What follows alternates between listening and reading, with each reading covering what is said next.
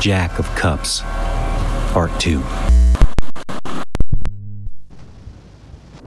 Be signs in the sun, and moon, and stars, and upon the earth distress of nations, bewildered by the roaring of sea and waves.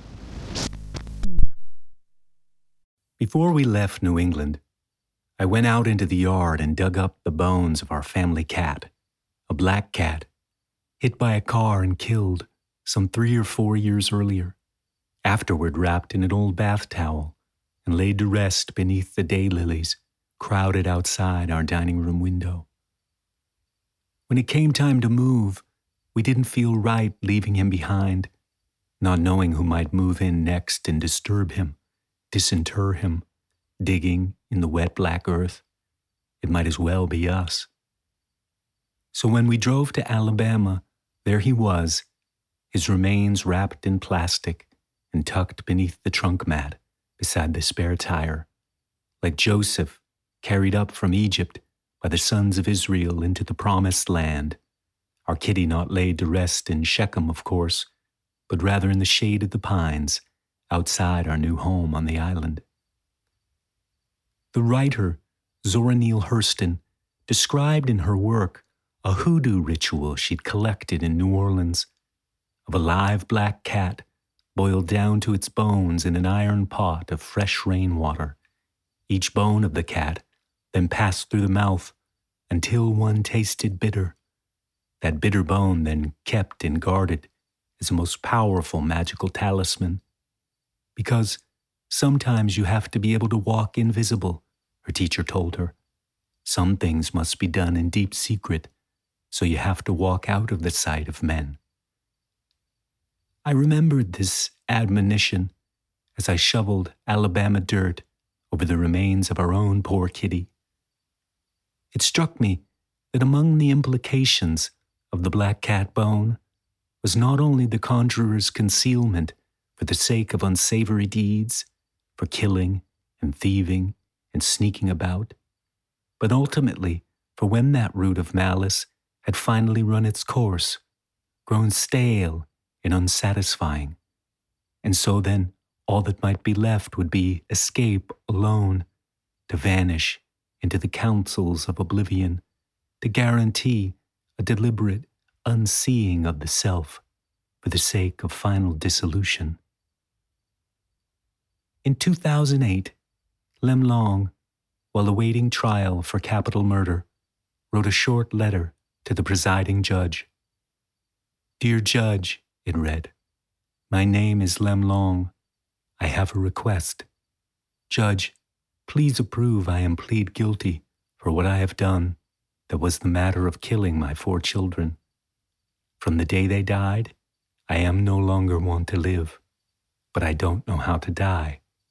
Judge, please grant my wish. I hereby request the death penalty as soon as possible. This is my request." Laying aside the specifics of the criminal justice involved, Long's guilty plea, shortly thereafter recanted, his conviction and death sentence, that same conviction overturned on appeal, only to be reinstated by the Alabama Supreme Court, his death sentence later reduced to life imprisonment. In all of this, amid calls from the community for propriety and process to be ignored entirely, and vengeance instead articulated for maximum effect, for Lem Long to be staked out on a fire ant hill to be devoured for the pleasure of his screams, or shackled about the ankles and thrown from the Dauphin Island Bridge himself, or else publicly hanged in Bienville Square in downtown Mobile. Laying all this aside, consider his letter as being something more than it is, something darkly sacramental, an outpouring of meaning beyond the particulars of one man's confession. I am no longer want to live, but I don't know how to die.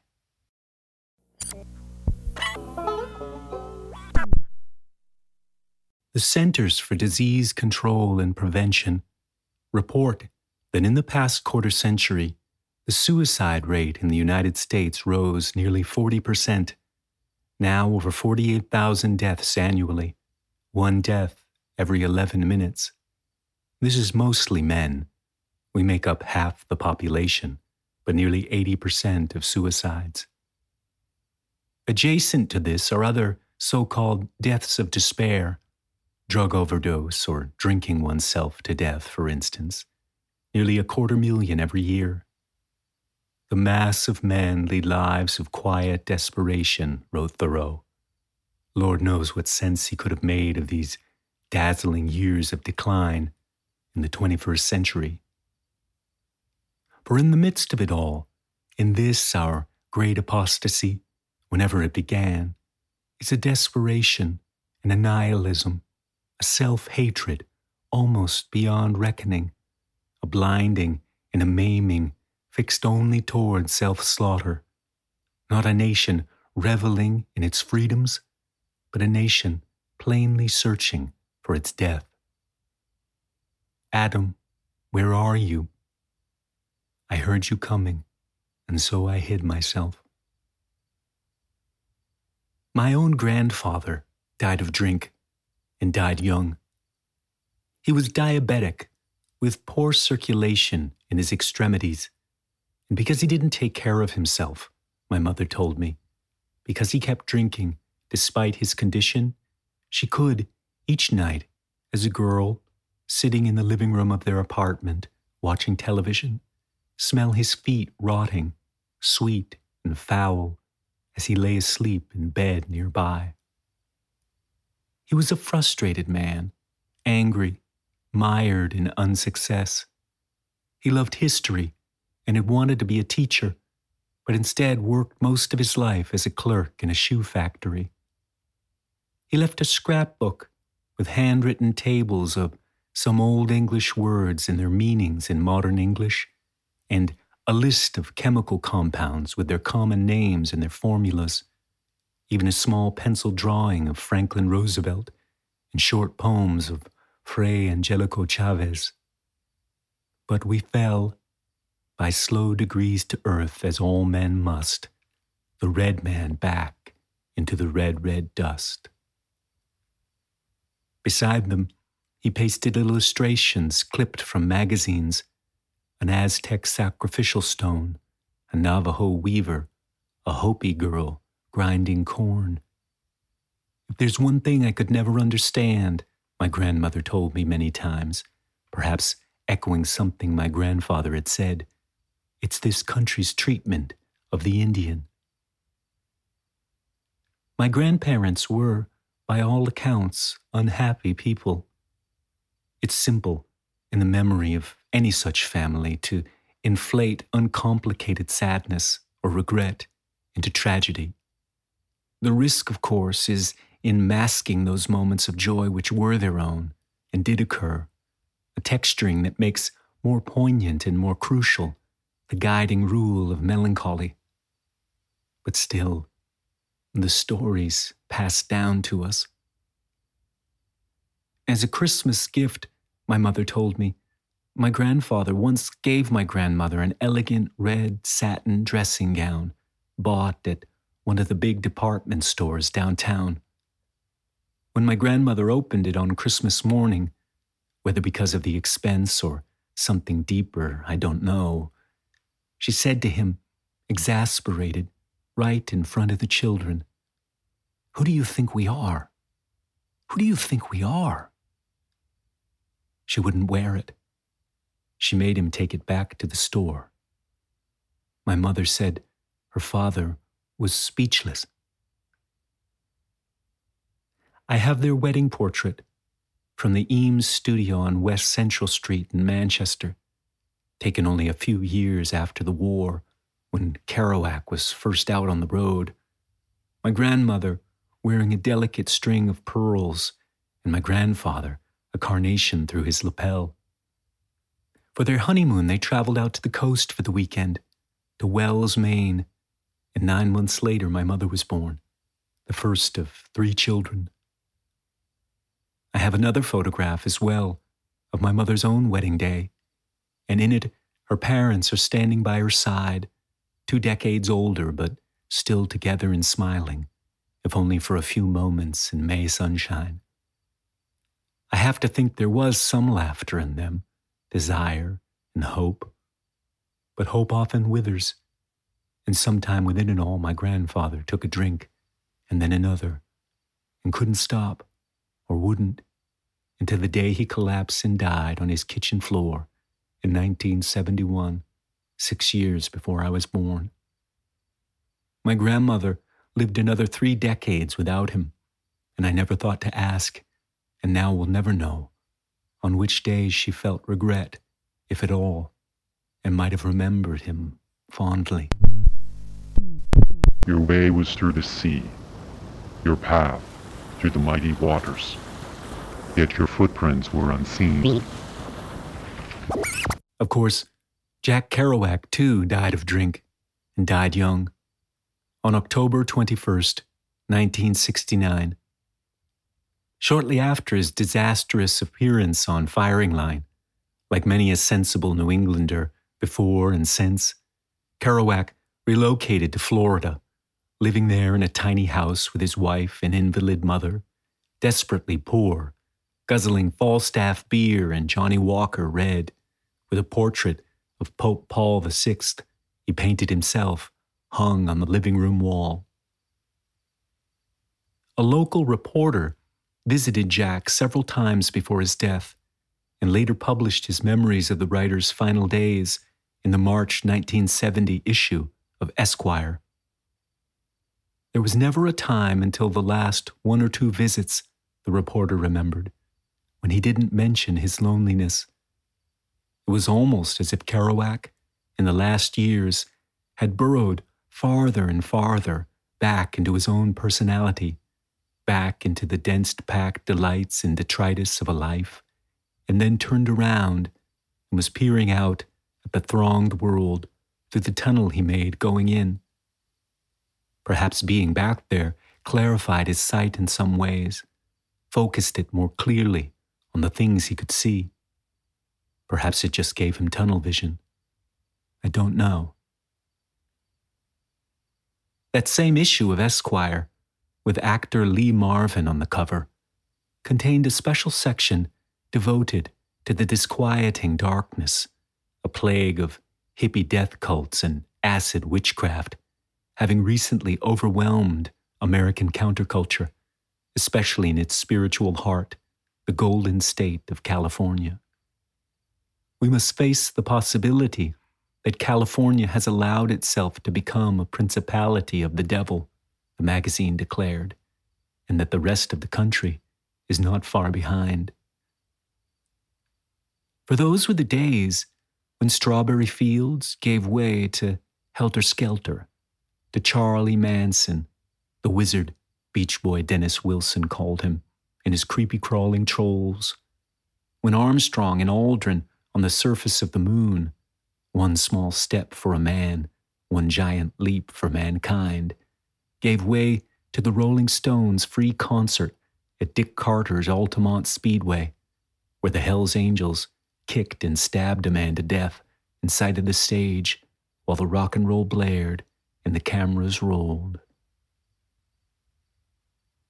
I imagined that my own life was simple and sweet, and sometimes it was, Joan Didion wrote, describing the unraveling of those days in her essay The White Album. But there were odd things going around town. There were rumors. There were stories. Everything was unmentionable, but nothing was unimaginable. This mystical flirtation with the idea of sin, this sense that it was possible to go too far and that many people were doing it, was very much with us in Los Angeles in 1968 and 1969. A demented and seductive vortical tension was building in the community. The jitters were setting in. Didion recalled that in August 1969, when news first broke of the murders at actress Sharon Tate's home on Cielo Drive in the Benedict Canyon neighborhood of Los Angeles, the early reports were garbled and contradictory. One caller would say, hoods. The next would say, chains. There were 20 dead. No, 12, 10. 18. Black masses were imagined, she wrote, and bad trips blamed. I remember all of the day's misinformation very clearly, and I also remember this, and wish I did not. I remember that no one was surprised. There were 6 dead that night on Cielo Drive. Stephen Parent, Jay Sebring, Wojciech Frykowski, Abigail Folger, Sharon Tate, and Paul Polanski, Mrs. Tate's unborn son. 2 more dead the following night at a house in Los Feliz. Lino LaBianca and his wife, Rosemary. Across the living room wall, above a framed portrait of Abraham Lincoln, one of Manson's girls scrawled, "Death to pigs," in Mr. LaBianca's blood. A year earlier, on firing line with William F. Buckley, in the interludes between Kerouac's drunken outbursts, the writer Ed Sanders and the sociologist Yablonsky quarreled over the latter's descriptions of the counterculture. In writing his book, The Hippie Trip, an open-eyed, if over-credulous account of the beliefs, drug use, and sexual patterns of young dropouts in America, Yablonsky's fieldwork brought him in contact with several hippie communities throughout the country, wherein he rediscovered a basic and immutable truth. When lacking order and authority, more often than not, the human family collapses into violence. No human being has reached enlightenment till they can say "fuck off" to their mother or dad, one young man told him. That this declaration be not some pearl of great price, but rather a gateway drug toward filth, neglect, mayhem, rape, and eventually murder, seemed obvious, at least to Yablonsky, despite his sympathies for the movement's ill-defined ideals. While visiting the Morning Star commune in Northern California, Yablonsky encountered a little blonde child about 4 who was wandering aimlessly about and crying. It wore a long green velvet gown that was filthy. The pathetic baby had 1 shoe on and 1 shoe missing. No one seemed to pay any attention to it. It appeared abandoned. I went over and picked the baby up and hugged it, he remembered. I became aware that the child smelled badly from urine and feces. I hugged it again. The little baby and I looked into each other's eyes, and I'll never forget the child's simple words, "I'm lonely." I asked someone about the child's parents and received a matter-of-fact reply that the baby's mother was out in the woods, freaked out on acid. But Ed Sanders, jousting on the firing line stage, thought Yablonsky's criticism too harsh, his sampling too selective. Ironic, given that Sanders himself, by decade's end, was startled into writing his own book about the Manson clan and their crimes, tracking down and detailing over the next year and a half each of what Sanders called Charlie's sleazo inputs, trying to make sensible, rather than sensational, the slaughter. I wanted to demythologize the Manson thing, he later recounted. I wanted to depict it in all its boredom. It's a slow progression or transgression from the flower of 1967 to the pig of 1968 to the carnage of 1969, and I didn't want to make them heroes for anybody. But still, despite Sanders' efforts, heroes they became. As of this writing, one is still able to purchase online a veritable trove of memorabilia, priced for any budget, associated with these butchers. A lock of Manson's hair, or mounted on a handcrafted wooden base, a piece of the rock on which he sat while auditioning unsuccessfully for record producer Terry Melcher, Doris Day's son, in the spring of 1969. and even a stock photograph of follower Lynette Squeaky Frome being taken into custody following her attempted assassination of President Ford in 1975, hand-signed in silver by Charlie himself, and available in 4 interest-free payments of $124.75. The mass of men lead lives of quiet desperation. In the face of such cruel distractions, I sometimes myself don't know what possible sense to make of these dazzling years of decline, except to say there is nothing new under the sun, or perhaps save yourselves from this corrupt generation. Or I could take a leaf from Kerouac himself, progenitor or prophet, however reluctant, of the mise en scène. Beware of false prophets, he declaimed from the firing line stage that night, who come unto you dressed in sheep's clothing, and underneath they are ravening wolves. But who's that? Ed Sanders asked in reply, earnestly and sensibly, unprepared, just oh so unprepared for what was on the way. But perhaps Kerouac phrased it most aptly in that latest of his novels, Vanity of Duluth, widely regarded, by whom, I wonder, as his best. What possible feeling can be left in me for an America that has become such a potboiler of broken convictions, grandeur all gone into the mosaic mesh of television, where people screw their eyes at all those dots and pick out hallucinated images of their own contortion and are fed Achtung, attention, attention, instead of, dreamy real wet lips beneath an old apple tree? Or that picture in Time magazine a year ago showing 1,000 cars parked in a redwood forest in California, all alongside similar tents with awnings and Primus stoves, everybody dressed alike, looking around everywhere at everybody with those curious new eyes of the second part of this century, only occasionally looking up at the trees, and if so, probably thinking, oh, how nice that redwood would look as my lawn furniture. Or even, I might add, Jack, 5.5 decades later, in a nation still bent toward dissolution by this spirit of Antichrist we just can't seem to shake. Oh, how nice that redwood would look as the handcrafted base of a genuine Manson family relic. A snow globe filled with tears of grief, perhaps, or a souvenir spoon dipped in blood. Where should this music be? The air or the earth? Sound sounds no more, and sure it waits upon some god of the island. Living on the island, as the months passed, I tried still to make sense of intuition. This one at last is bone of my bones and flesh of my flesh, but found little real consolation in the books or the newspaper clippings.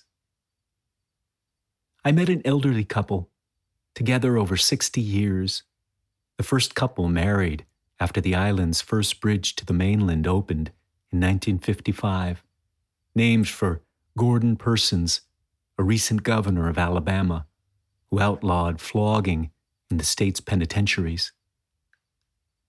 Miss Eula was an islander by birth, from a long line of Mallons, Colliers, Provitos, Sprinkles, Ladners, Beausarges, and all the rest. Her great-grandmother was sister-in-law to Aunt Bama, the prophetess. Eula remembered as a girl playing tag with the other island children at the tops of the live oak trees abutting the shell mounds, the children climbing from treetop to treetop along the foxgrape vines draped on the forest canopy. She met her husband, Tommy, in 1953 or 54, at an island honky-tonk called Marcel's, near where the post office now stands, the building later repurposed as a Baptist church. But back then, Marcel had a jukebox running off a dynamo, and everyone danced to country music, to Hank Williams hollering Kalijah, or Webb Pierce singing There Stands the Glass. Tommy was in the Air Force, stationed on the island to work on the crash boats in Mobile Bay. He said, back then you could walk the beach for days and see no one or nothing but cattle grazing the dunes. They married, began to raise a family on the island, 3 boys, the oldest of whom, Miss Eula, still brought a hot meal each midday. In September 1979, when Hurricane Frederick passed directly over the island and tore down the bridge, they were in a hotel room in Montgomery, riding out the storm. Making their way back home, across the water, through the wreckage, they waited nearly 3 years for a new bridge to be built, that graceful arch from which Lem Long would someday throw his 4 children. And Miss Eula helped all the newcomers who'd moved on to the island in recent years adapt to the months of isolation and privation, passing down wisdom from the days before the bridge, like how to keep a kitchen outside, or how to wash your clothes in rainwater because it lathers better. In the wintertime, many of the houses on the island sat empty, and it was often possible for me, just as Tommy had in the days before the bridge, to wander the dunes and the beach in solitude. But even in the quiet, an empty house was still a house, the burden of another's life and expectations, and not my own. And so one morning, I drove to where the roads and houses stopped, parked the car, and started walking westward along the Strand into strange realms of light. I remember the dawn, and a storm, and a rainbow tasseled with lightning. A makeshift cross in the dunes, trailing long grass leeward. A carpet of shells and jewels of sand. Silver patches spotlit on the water, expectant, as though from out the waves a goddess or an idol might emerge. Trash washed in at the edges, manscat carried by the tide. Styrofoam and plastic cups, shredded plastic grocery bags, detergent jugs and water bottles, and even a broken cooler door with mailbox lettering advertising cold drinks at $2 a pop. I walked for hours, and as I walked, it was as though the island gave way beneath, and the waves rushed in from either side to mingle into one, and I was there, alone, like Peter, stumbling on a foolish journey. Lord, if it is you, command me to come to you on the water. I walked, and even when I had to turn and walk back to the car, even back at the house, it was as though I was still half blinded by the light, a glare of light from the center of all things, from all flesh and stone and creeping green. But as the day wore on and closed, that light began to fade and disappear, to forget. We are nothing much, I think. Birds' tracks overrun by wind and wave.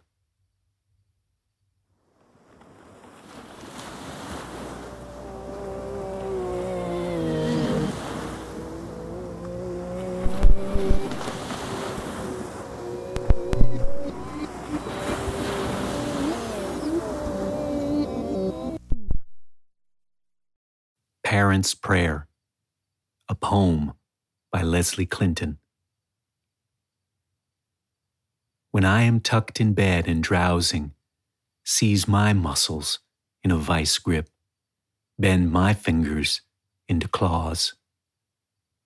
Let my urine soak the sheets, let my vomit sour the air, Slick my mouth with foam and make me gurgle, make me groan.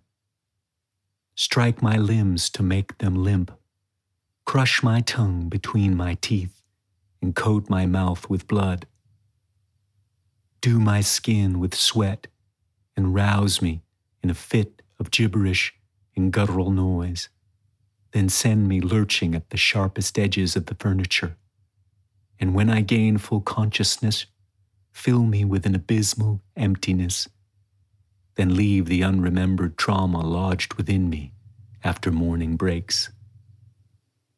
Wreck my brain's potassium channels, spike my neurons violently, make my brain misfire, not his. Dear Lord, not his. Yonder, by the ever-brimming goblet's rim, the warm waves blush like wine. The gold brow plumbs the blue. The diver sun, slow dives from noon, goes down. Many people I know in Los Angeles believe that the 60s ended abruptly on August 9th, 1969, Joan Didion reflected. Ended at the exact moment when word of the murders on Cielo Drive spread like brush fire through the community. And in a sense, this is true. The tension broke that day. The paranoia was fulfilled. This observation, while entirely appropriate for her essay's denouement, also raises a question of no little importance. If the 60s ended that day, what came next? To say simply August 10th or the 1970s is to miss the point entirely. Bliss was it in that dawn to be alive, perhaps, but in the decade's aftermath curled a long afternoon of ennui, the lethargy of which we just can't seem to shake. And this, while night approaches quickly. And what rough beast, we may imagine, now anticipates its bloody prowl. For Didion, the collapse of the narrative was precisely the point. What's left is the random, the non-sequential, the deliberate breaking apart of, as though for prophylaxis, those stories that allow us to live. But for many others, the aftermath was a matter of consolidating the brand, fixing in formulated phrases the decade's madness in hopes of building from them a legacy. Witness Allen Ginsberg himself, ever the propagandist, discussing years later his friend Jack Kerouac's appearance on Firing Line in September 1968. From an anti-artist point of view, he said, it might have seemed like a disaster, but actually, as time goes on, Kerouac will look more and more interesting. The necessity to be polite on the occasion, the necessity to be rationally coherent and linear on the occasion will fade, and the monumentality of Kerouac's drunken humor will emerge as a kind of tragicomic Rabelaisian beauty. That anyone could so quickly or could for so long ignore the obvious disasters of the past seems forced or willfully obtuse. But in a Vietnam of the mind, so to speak, victory is always right around the corner. Waist deep in the big muddy, as the song goes, the big fool said to push on. I prefer instead the hesitant Ginsberg, the almost honest Ginsberg, clearly troubled, sitting in the audience at the Firing Line taping, watching his old friend fall apart. Or perhaps even the Ginsberg of January 14th, 1967, standing on the stage at the Human Bee Inn in Golden Gate Park, seeing the freak flag crowd staked out before him, and turning to the poet Lawrence Ferlinghetti to whisper, "What if we're all wrong?" In its March 1970 issue, in its section on California's decline into devil worship and hippie death magic, Esquire magazine wrote that, like all martyrs, Sharon Tate's talent was an excellence at dying. Dead, she is meaningful, serviceable to all, the first bona fide martyr to the evils of the new Hollywood. Alongside this startlingly ill-mannered pronouncement, tucked between full-color advertisements for Seagram's whiskey and men's footwear, as if to render irrelevant any subsequent attempts at poor taste until the end of time, the magazine printed a small black and white photograph of the late Mrs. Tate and her husband Roman Polanski in a nude embrace. And my friends, these are the moments when words fail and only the wrath of God seems commensurate. But still, what next? In the summer of 2019, shortly before the 50th anniversary of the Manson murders, Quentin Tarantino released his 9th feature film, Once Upon a Time in Hollywood. Following several characters through Los Angeles in the tumult of 1969, it includes a moving vignette of Sharon Tate herself, Sharon befriending a hitchhiker and picking up a gift for her husband before ducking into a theater for a matinee showing of The Wrecking Crew, in which she starred alongside Dean Martin.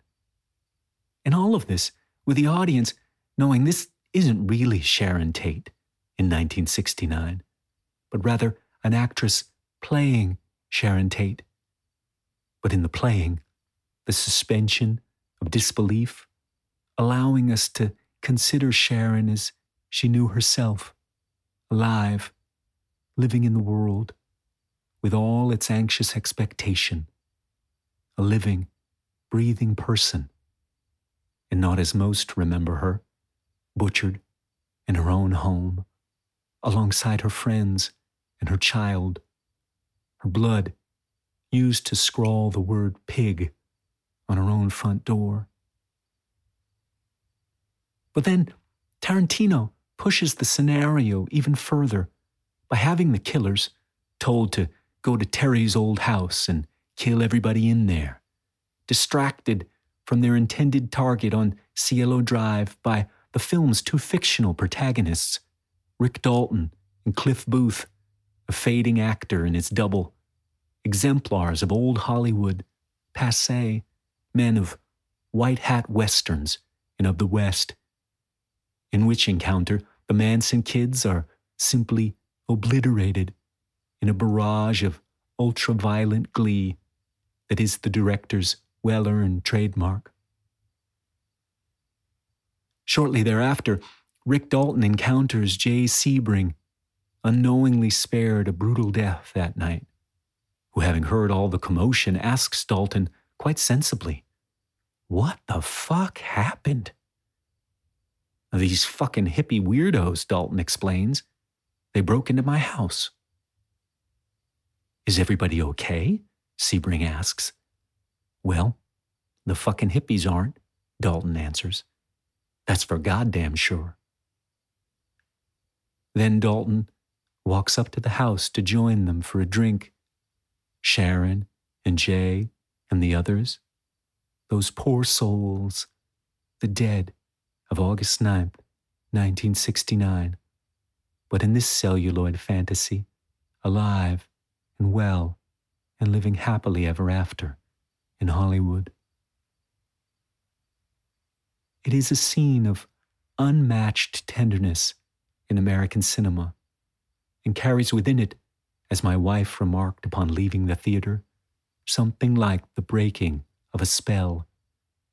To say, even if only in fable, no, it didn't happen that way. Not this time. This time, when the hippie weirdos broke in, we were ready.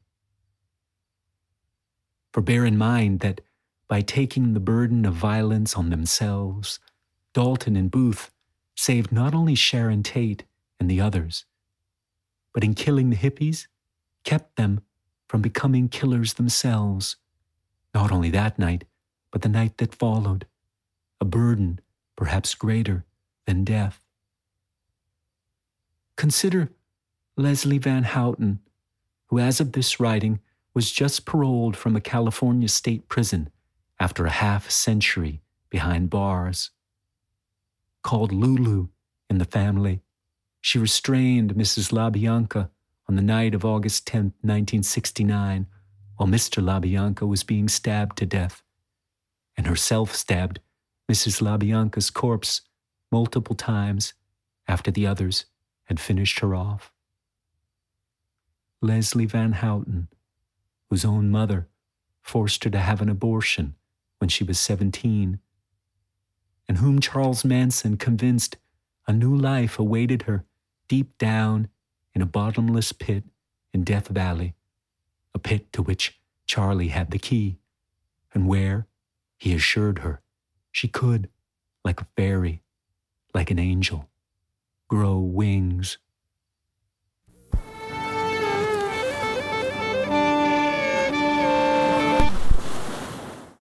Back on the road, at a bar in San Antonio, across the street from the Alamo, no less.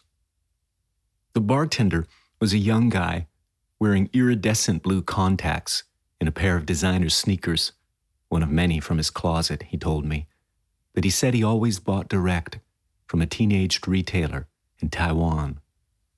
He was a proud Texan, as proud as any.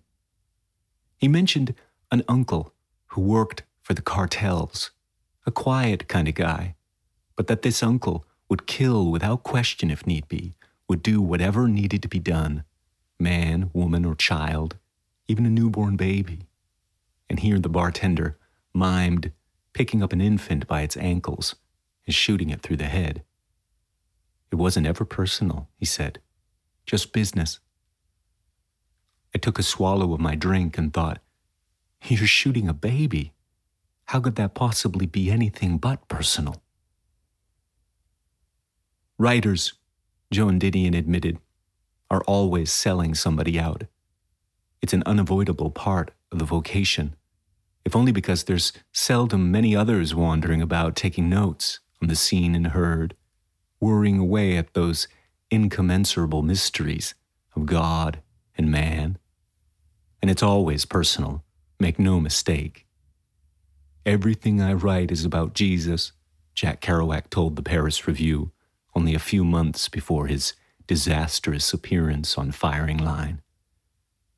The real danger in the work, though, is in mistakenly trying to give to the reader or the listener not an ending, but an answer, to fix in a formulated phrase the takeaway, the homily, the demands of the brand, which is to say, when it comes to anything, but especially the island, I won't offer you much more than to say simply, we don't live there anymore. We stayed for as long as we could, until the money ran out, and the demands of a man with a family, a wife and children, pushed us onward, back on the road, out here to the southern plains, to a new home in Oklahoma. And I still don't understand, still was never able to plumb the depths of that intuition. This one at last is bone of my bones. And still don't know how we came to the island, nor why we had to leave.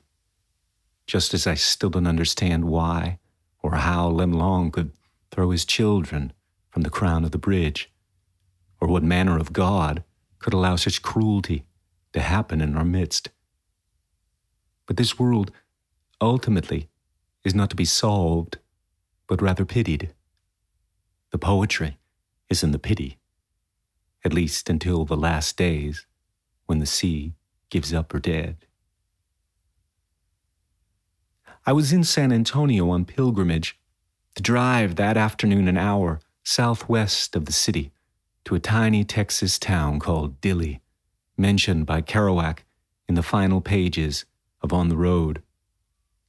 One night, just over Laredo border, he wrote, in Dilley, Texas, I was standing on the hot road underneath an arc lamp with the summer moth smashing into it when I heard the sound of footsteps from the darkness beyond, and lo, a tall old man with flowing white hair came clumping by with a pack on his back, and when he saw me as he passed, he said, "Go moan for man," and clomped on back to his dark.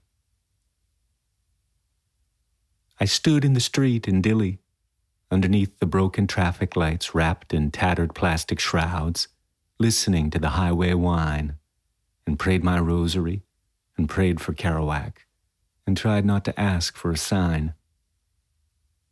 Instead, I found myself remembering another man I knew growing up. He was chief of our volunteer fire department, and he was a pack rat. He collected everything. His backyard was piled with scrap metal and surplus lumber, broken machinery and car parts. Every summer, when the Carnegie Library in town had its used book sale, he showed up with his truck at the end of the day and bought whatever was left, no questions asked. The encyclopedias, the self-help pamphlets, the government forms, the obsolete computer manuals, all the books that no one else would want.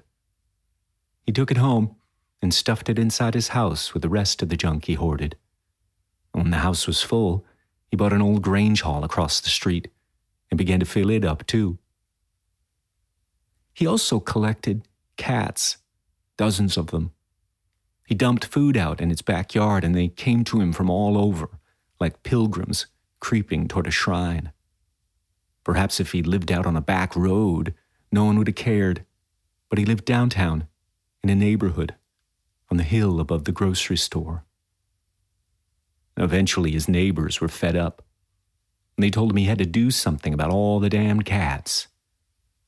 So, without a better option at hand, at least in his mind, he coaxed most of them, the cats, not the neighbors, onto his enclosed front porch, ran a vent hose in from the exhaust pipe of the fire engine idling in his driveway, and gassed them all to death. The entire town was horrified. Half the people because they couldn't imagine how anyone could do something so disgusting in his own house, no less. And everyone else because he did it with town equipment. This was New England, after all. After the cat massacre, the man was pushed toward retirement, and when finally done working for the town, spent his time doing odd jobs for people. He got a dog and took it everywhere with him. If you drove by while he was grinding out a stump or cleaning out a garage, you always saw the dog sitting in the front seat of his pickup truck, waiting. They were best friends. One day I was at the library with my mother and heard the librarian ask her, "Did you hear? Winnie's dog died." "Oh, no," my mother replied. "When? What happened?" "Last night. Just old age, I guess." I, of course, had an unkind, though understandable thought. Did the man, perhaps, help the dog along toward the undiscovered country? Not beyond the realm of possibility, of course, given the cats. I almost made a joke about it, but then noticed the real concern on the librarian's face. My mother said, "He loved that dog. He must be devastated." "He is," said the librarian. "I'm going to send him a card so he knows we're thinking of him." And they knew him, you see. And they knew as well how easy it can be to look at a person, look at the world, and see just one thing, and let that one thing eclipse everything else. They knew they couldn't do that. Use every man after his desert, as Hamlet asked, and who should escape whipping. They knew that what they had to do was take the good and the bad together. And even if the bad obscured the good in the end, they had to take a step back and try to see things in perspective, to imagine what frail human beings might look like through God's eyes. So yes, here was a man who gassed all his cats to death. but he was also a man who showed up at the end of the book sale every summer and bought the leftovers, no questions asked, and kept the library budget on track for another year. He was a man who'd do you a favor and cut down a tree or clean up your yard for a few extra dollars and a chance to keep busy. He was a man who got a dog because he was lonely and needed a friend, and now that friend was gone, and his neighbors recognized his suffering. They honored him at his best. We could do worse, could we not? As an antidote against despair, go moan for man. And when the man's wife had a stroke a few years later, there was so much junk in the house, the ambulance crew had to throw much of it out onto the front lawn to get the stretcher inside. When they cleared out the front porch, they found a few dead cats still hidden there, overlooked, now stiff and dried, mummified. At the bar in San Antonio, I moved toward a table near the window and opened my notebook, started gleaning images from the day's drive, harvest of a pilgrim road. The waitress who brought more beer saw me making notes and asked if I was a writer. I nodded, yes. She asked if it was difficult. I couldn't think of a proper answer, so I just laughed and shrugged, took a drink. I asked about her, where she was from. She said Amarillo. She told me she'd had a bad year. Her younger sister was dead, had killed herself on Christmas Eve a year before. She missed her every day, deeply. She said her kids kept her going throughout it all. You have to keep going with kids. But still, she couldn't understand it. She said she was going to wait a year, give herself time to think, then write it all down. Maybe that would help. Sure thing, I said. I think it would. This is Lidwine, Imagination for the Remnant, Season 1. Produced and directed by Brian Kennedy. Produced and engineered by Jonathan Hunt. With additional voice work by Rachel Kennedy and Keela Dawson. And featuring the music of the Cimarron Kings. For show notes and more information on how to support our work, please visit our website at lidwinejournal.org. How many women can you feed to an alligator? For that alligator cries no more. She was a pig-faced, bleary-eyed, half-witted country girl. The most excitement she ever saw was your boy.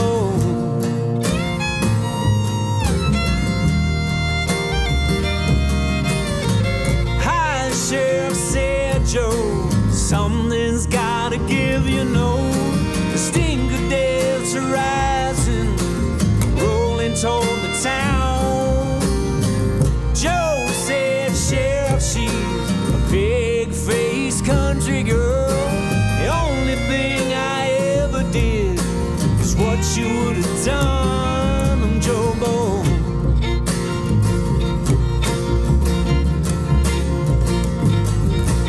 Wake up in the morning, turn my face up toward the sun, and thank the Lord for pretty women, liquor, pills, and guns, oh Lord.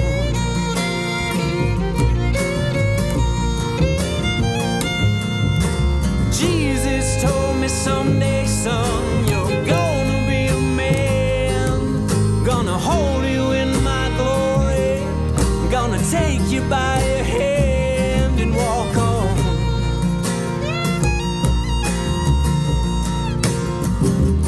Walk on.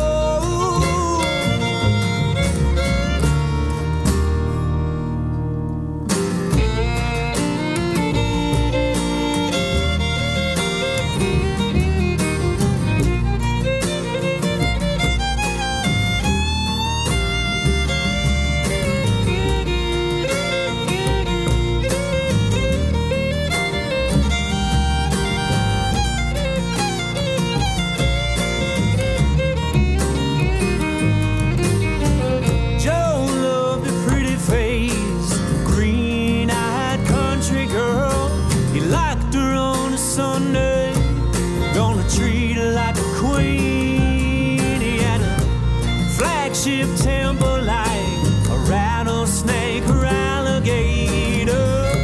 Now he's out there hopping, rolling in a bone stroke.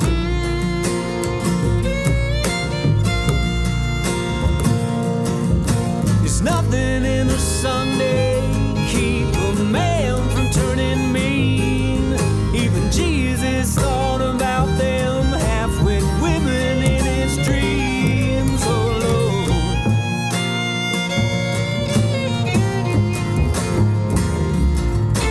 maybe in a different Texas he would understand about the difference between a country girl and an alligator man.